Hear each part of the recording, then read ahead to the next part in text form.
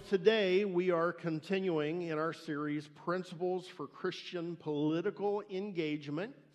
This is the fourth week in the series, and so let me appeal to those of you who maybe have missed a week or two. If you would, especially if this is your church home, I encourage you to go online, catch up with these topics. I think they're important topics, and so I think it would be wonderful if you were to keep up to date. So I appeal to you to do that. One of the points that I've made throughout this series is that government and politics has such a significant impact on our lives, and it can be such a force for either great good or great harm, that as believers, I don't think we can afford to just abandon government and politics. And so I believe that we need to stay engaged. And I've made this point over and over throughout the series. I'm not sure that we could come up with any area of life that government doesn't intersect with in some way. I don't present that as a good thing necessarily, just a statement of reality. If you pick an area, any area of life, pick a topic, it's almost certain that government and politics is going to intersect with that in some way. I mean, let's think about this a little bit. The cars we drive. I don't think about government as I'm driving my car, and yet government, and I'll mention, I feel like I'm really loud. I'll defer to those who make those decisions, but I just mentioned I feel really loud. So the cars we drive, we don't really think of the cars we drive as being, anything to do with government and politics, but government is heavily involved in automobile manufacturing. Regulating that. The fuel we place in our cars, government is very involved in that. Whether or not we're even allowed to drive is something that government is very involved in. We have to get a license from the government to be able to drive. We have to register our cars, and we have to pay to register our cars. So government is heavily involved, even in the cars we drive. Government heavily regulates and impacts education. Every business in the country, no matter how large or small, has to invest significant time and resources into accounting to the government for their profits and losses and the employees they have and what they pay their employees and what taxes they've withheld from their employees. Government intersects with virtually every area of life. Healthcare. Government is very involved in regulating healthcare, efforts to alleviate poverty, the environment, religious liberty, abortion, and on and on and on and on. The list could go. Government impacts every area of life. I really don't think that we could come up with an area of life that government does not impact in some way. And it's just a reality of life. And so I share all this to make the following point. As Christians engage politically, because of how influential government is in every area of life, there is a virtually limitless list of issues that come into play as we consider who we're going to vote for, what policies we may choose to advocate for, and what politicians we may decide represent enough of our values that we choose to publicly advocate for those politicians. With so many ways that government impacts life, with so many issues on the table, we have to be able to prioritize the issues upon which we base our voting and our advocacy. No one candidate is ever going to exactly match each of our own personal preferences on the whole range of issues that government impacts. And so we have to be able to prioritize the issues that are the most important. Every issue is not of equal importance, and so that requires that we prioritize. And we need to be able to have a reliable way to determine which issues are most important so that we prioritize well. I've titled today's message, Vote Responsibly by Prioritizing the issues. If you picked up a sermon outline, and I'll mention here that they're always available in the little shelf at the back of the little bookshelf at the back of the sanctuary. If you picked one of those up today, you'll see that today's message is part one of a two-part sermon. I initially planned to preach that entire outline today, but to do that, I realized as I was preparing that I'd either have to not cover things as thoroughly as I wanted to, or I would preach an extremely long message. So I didn't want to do that, so it became a two-part message. You are welcome. You're welcome. So today I'm going to share how prioritizing the issues upon which I'm going to share how we can prioritize the issues upon which we vote in a way that is consistent with our faith. And the way we do that is by asking the right questions about the issues. And there are 4 questions I believe we should ask that will help us prioritize the issues upon which we vote. And then next week, what we're going to do is we're going to apply those 4 questions to 3 issues that government impacts: the issue of abortion, the issue of poverty, and the issue of health care or health insurance. So next week, we'll see how this approach, asking these questions, might lead us to prioritize those issues. And then next week, I'll also talk a little bit about how we handle disagreements among fellow believers. What do we do if we all go through the same process, we all ask the right questions, but then we come to different conclusions, we come to different answers? What do we do then? And a sneak peek is, we shake our head and say, I don't know what's wrong with those people. We'll say a little bit more than that, but that might show up somewhere. I have a disclaimer to share with you today before we proceed, and that is that because of how I've chosen to approach this message, giving it in 2 parts, today is going to mark the only time in our 15 years as a church that a talk I've given on a Sunday does not have a scripture reference, and that feels sort of odd. And so I appeal to you to understand, for those of you who might be inclined to harumph that there's no scripture reference today, I appeal to you to understand that scripture references will come next week in part 2, and I appeal to you to understand that everything I say today is going to be elevating the importance of the Bible in how we make our voting decisions. So the Bible is the center of the message, even though we're not going to be actually looking at a text of Scripture today. So let's begin. We can prioritize the issues upon which we vote by asking the right questions. 4 questions we should ask ourselves as we engage politically. Question number 1, does the Bible speak about this issue? As you look at all of the issues that government impacts, all of the issues that you may be considering to help form your views on who you should vote for. Question number 1, does the Bible speak about this issue? Christian, the Bible is our book. We are people of the book. The Bible reveals to us what God thinks about everything that it presents to us. The Bible is the Word of God. It reveals God Himself to us. It reveals to us the things that matter to God. It reveals to us how God wants us to live. It reveals to us the things that are in the best interest of our fellow man, the things that contribute to human flourishing, and it reveals to us the things that have a negative and destructive impact on our lives and the lives of our fellow citizens.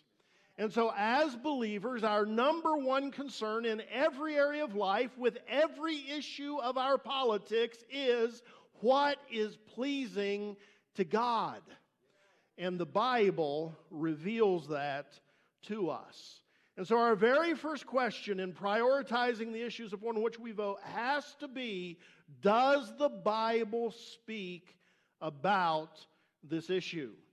If the Bible speaks about it, then what the Bible says needs to guide what we think about the issue and how we prioritize the issue in our own lives and in our politics, how we vote and who we vote for.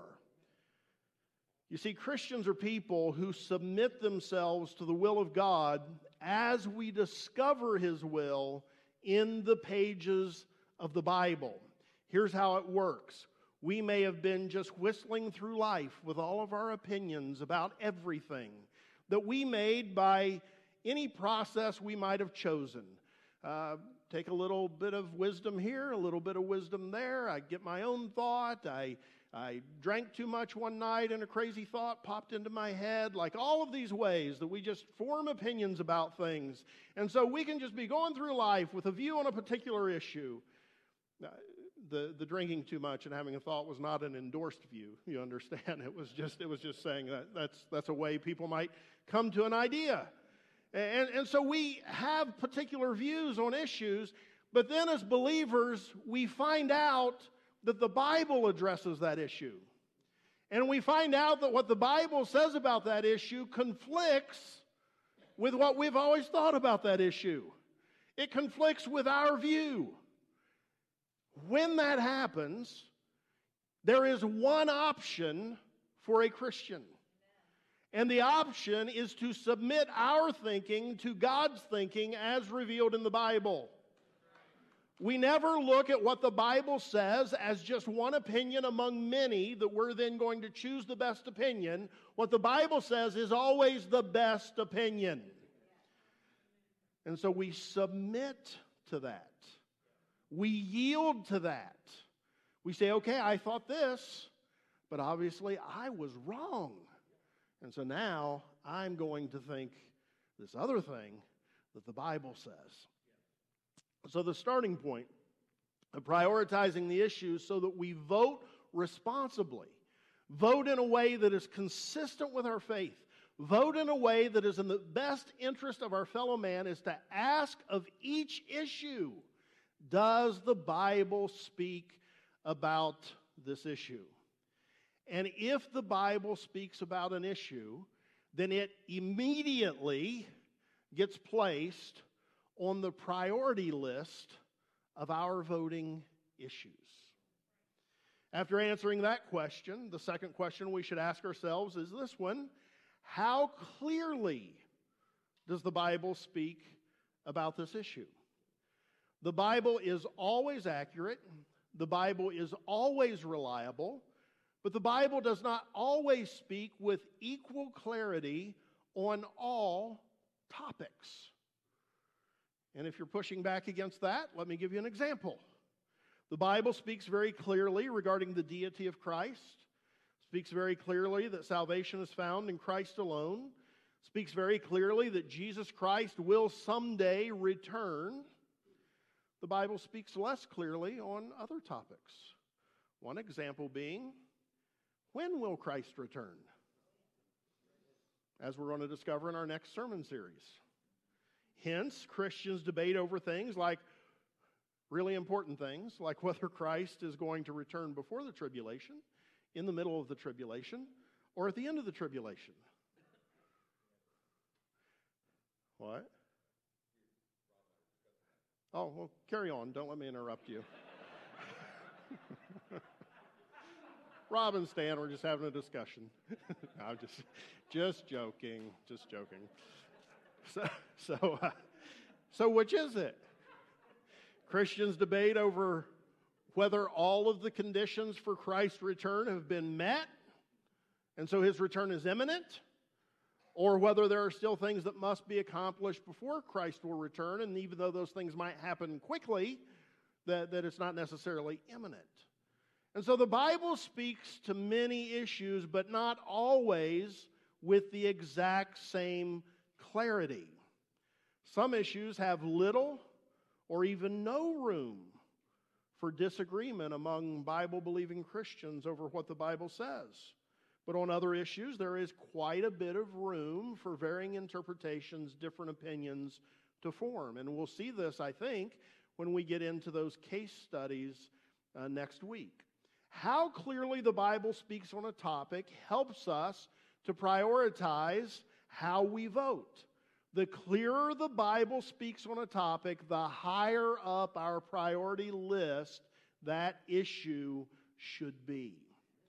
So if the Bible speaks about an issue, it gets to our priority list. If the Bible speaks clearly on the issue, then it should be high on the list of issues upon which we vote. So question number 1, does the Bible speak about the issue? Question number 2, how clearly does the Bible speak? And then the third question is this: what specific policy guidance might the Bible give on this issue, if any?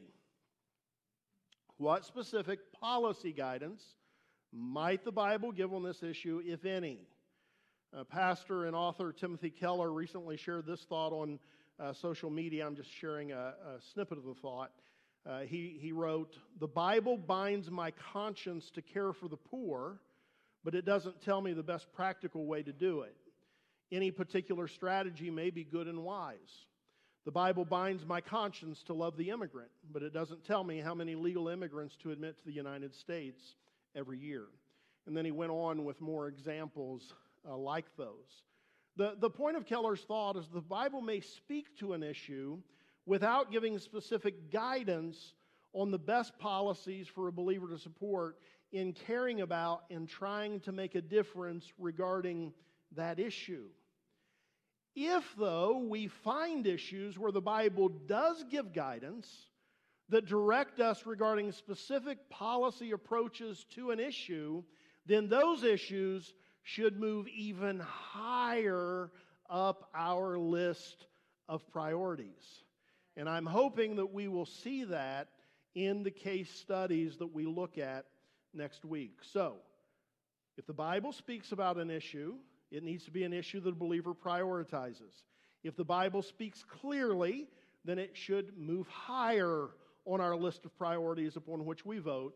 And then if the Bible gives us some specific guidance regarding policy, now you're dealing with an issue that needs to be among the very highest of our concerns when we come to cast our vote.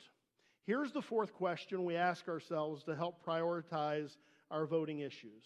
And this is the question that we ask ourselves if the Bible is silent on an issue, or if the Bible doesn't speak clearly on an issue, or if the Bible is silent regarding specific policy guidance. In any of these cases, we ask this question: what does a Christian worldview suggest is the right position to take? Here's what Focus on the Family, how Focus on the Family defines worldview. A worldview is the framework from which we view reality and make sense of life in the world. It's an ideology, philosophy, theology, movement, or religion that provides an overarching approach to understanding God, the world, and man's relations to God and the world. And then Focus goes on to explain a Christian or a biblical worldview this way. A biblical worldview is based on the infallible Word of God. When you believe the Bible is entirely true, then you allow it to be the foundation of everything you say, everything you think, everything you do. They didn't say this, but you could go on and say it becomes the foundation of how you vote. I would also add this: a mind transformed by the Word of God and by the Holy Spirit, a life that looks at the world through the lens of the Bible and a relationship with God, I believe such a life, such a person, has a pretty good chance of knowing what pleases God with any particular issue, even if the Bible is silent or not entirely clear on that particular issue. None of us are infallible, so we may err. We may get issues wrong sometimes, but if the Bible is silent or unclear, simply being people who look at all of life with a Christian worldview may very well lead us to the right thoughts on issues and even the right policy positions on particular issues. And I think we're going to see this and how this works next week when we look at these case studies. It's also possible, and this is something that I think would really help us and help our political dialogue even among fellow Christians, it is possible sometimes to look at an issue with a Christian worldview and come up with a variety of viewpoints and a variety of policy positions that might be okay from a Christian perspective. Not everything is black and white.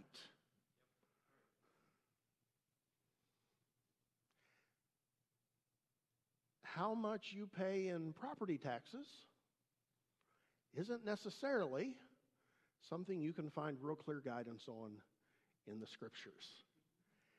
And so you may be totally convinced that God would not be pleased with the level of property taxes that you're paying. And someone else can be thinking God would be pleased if we paid a lot more. And both of those positions could be permissible from a Christian perspective. Not everything is black and white. We can sometimes ask what the Bible says about an issue, apply a Christian worldview to the issue, and still come away without clarity. And when that's the case, I would say we have then discovered an issue that needs to be quite low on our priority list, and we should be much more appreciative of a diversity of opinion among our brothers and sisters when that is the case. We should be much more tolerant of diversity of opinion among our brothers and sisters than what we would be with something that has gone really high up the list because of it being spoken about in the Bible, being spoken about clearly in the Bible, and even having some specific policy guidance. Some issues we simply don't need to contend with each other over because there is not a clear biblical or Christian position. But here is the main point, and that is that we want to approach things with a Christian worldview because if we do that, it may lead us to an answer as to how to prioritize that issue, what would be pleasing to God, even if the Bible is silent or unclear. So these four questions: does the Bible speak about this issue? How clearly does it speak? What specific policy guidance does it give, if any? And what does a Christian worldview suggest is the right position? Asking these four questions will help us to prioritize the issues upon which we vote in a way that is pleasing to God and that is helpful to our fellow man. Who knows better what's good for our fellow man than God who created them? And so when we vote this way, we're not only pleasing God, but it is the way we are the most helpful to our fellow man. So I know I'm being a little bit repetitive, but bear with me, and you're going to get out of here early, even with the repetition, so you should be really happy. When the Bible speaks about an issue, it becomes a priority in our voting. When the Bible speaks clearly about an issue, now it moves higher up the priority list. And when specific policy guidance is found in the Bible, then that issue moves really high, right up at the top few things that we vote on. When all of these things exist, then we've found issues that are of utmost importance and need our attention. I've said multiple times throughout this series that God is sovereign over every part of our lives. And Christian, that includes our politics. Our politics do not belong to us if we are Christians. Our politics belong to God. We simply are not free to hold any old position that we prefer on the issues upon which we vote. We have a responsibility as believers to find out what God has said about the issues. And if God has spoken on them, then we have a responsibility to vote consistent with what God has said about that issue. Looking ahead to next week, in our case studies on abortion, poverty, and health care and health insurance, we are not free to form our opinions and decide how to prioritize those issues in our voting until we have found out if God has spoken on those issues, and if He has, what He's said. Our politics are not our own. Our politics belong to God. Friends, we are in the midst of an incredibly consequential election season. It is my prayer that as people of the book, that we would allow the book to guide the positions that we take on issues. That we would allow the book to guide our selection of candidates we choose to support and vote for. And if we will prioritize our voting issues in the ways that I have presented to us today, I am confident that we will vote in a way that's pleasing to God, and that we will vote in a way that is pleasing, not only pleasing to God, but in the best interest of our fellow man. Next week, as we look at those three case studies, we're going to, I think, see how those three issues would be prioritized from a biblical perspective.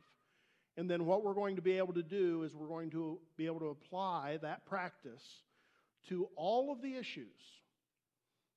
Not covering them all next week, just covering three, but then we're each individually going to be able to go and take that approach, apply it to all of the issues, and we are going to be able to determine by doing that the issues that matter the most, and then we're going to be able to vote for the candidates who hold the best positions on the most important issues. Amen? Let's stand.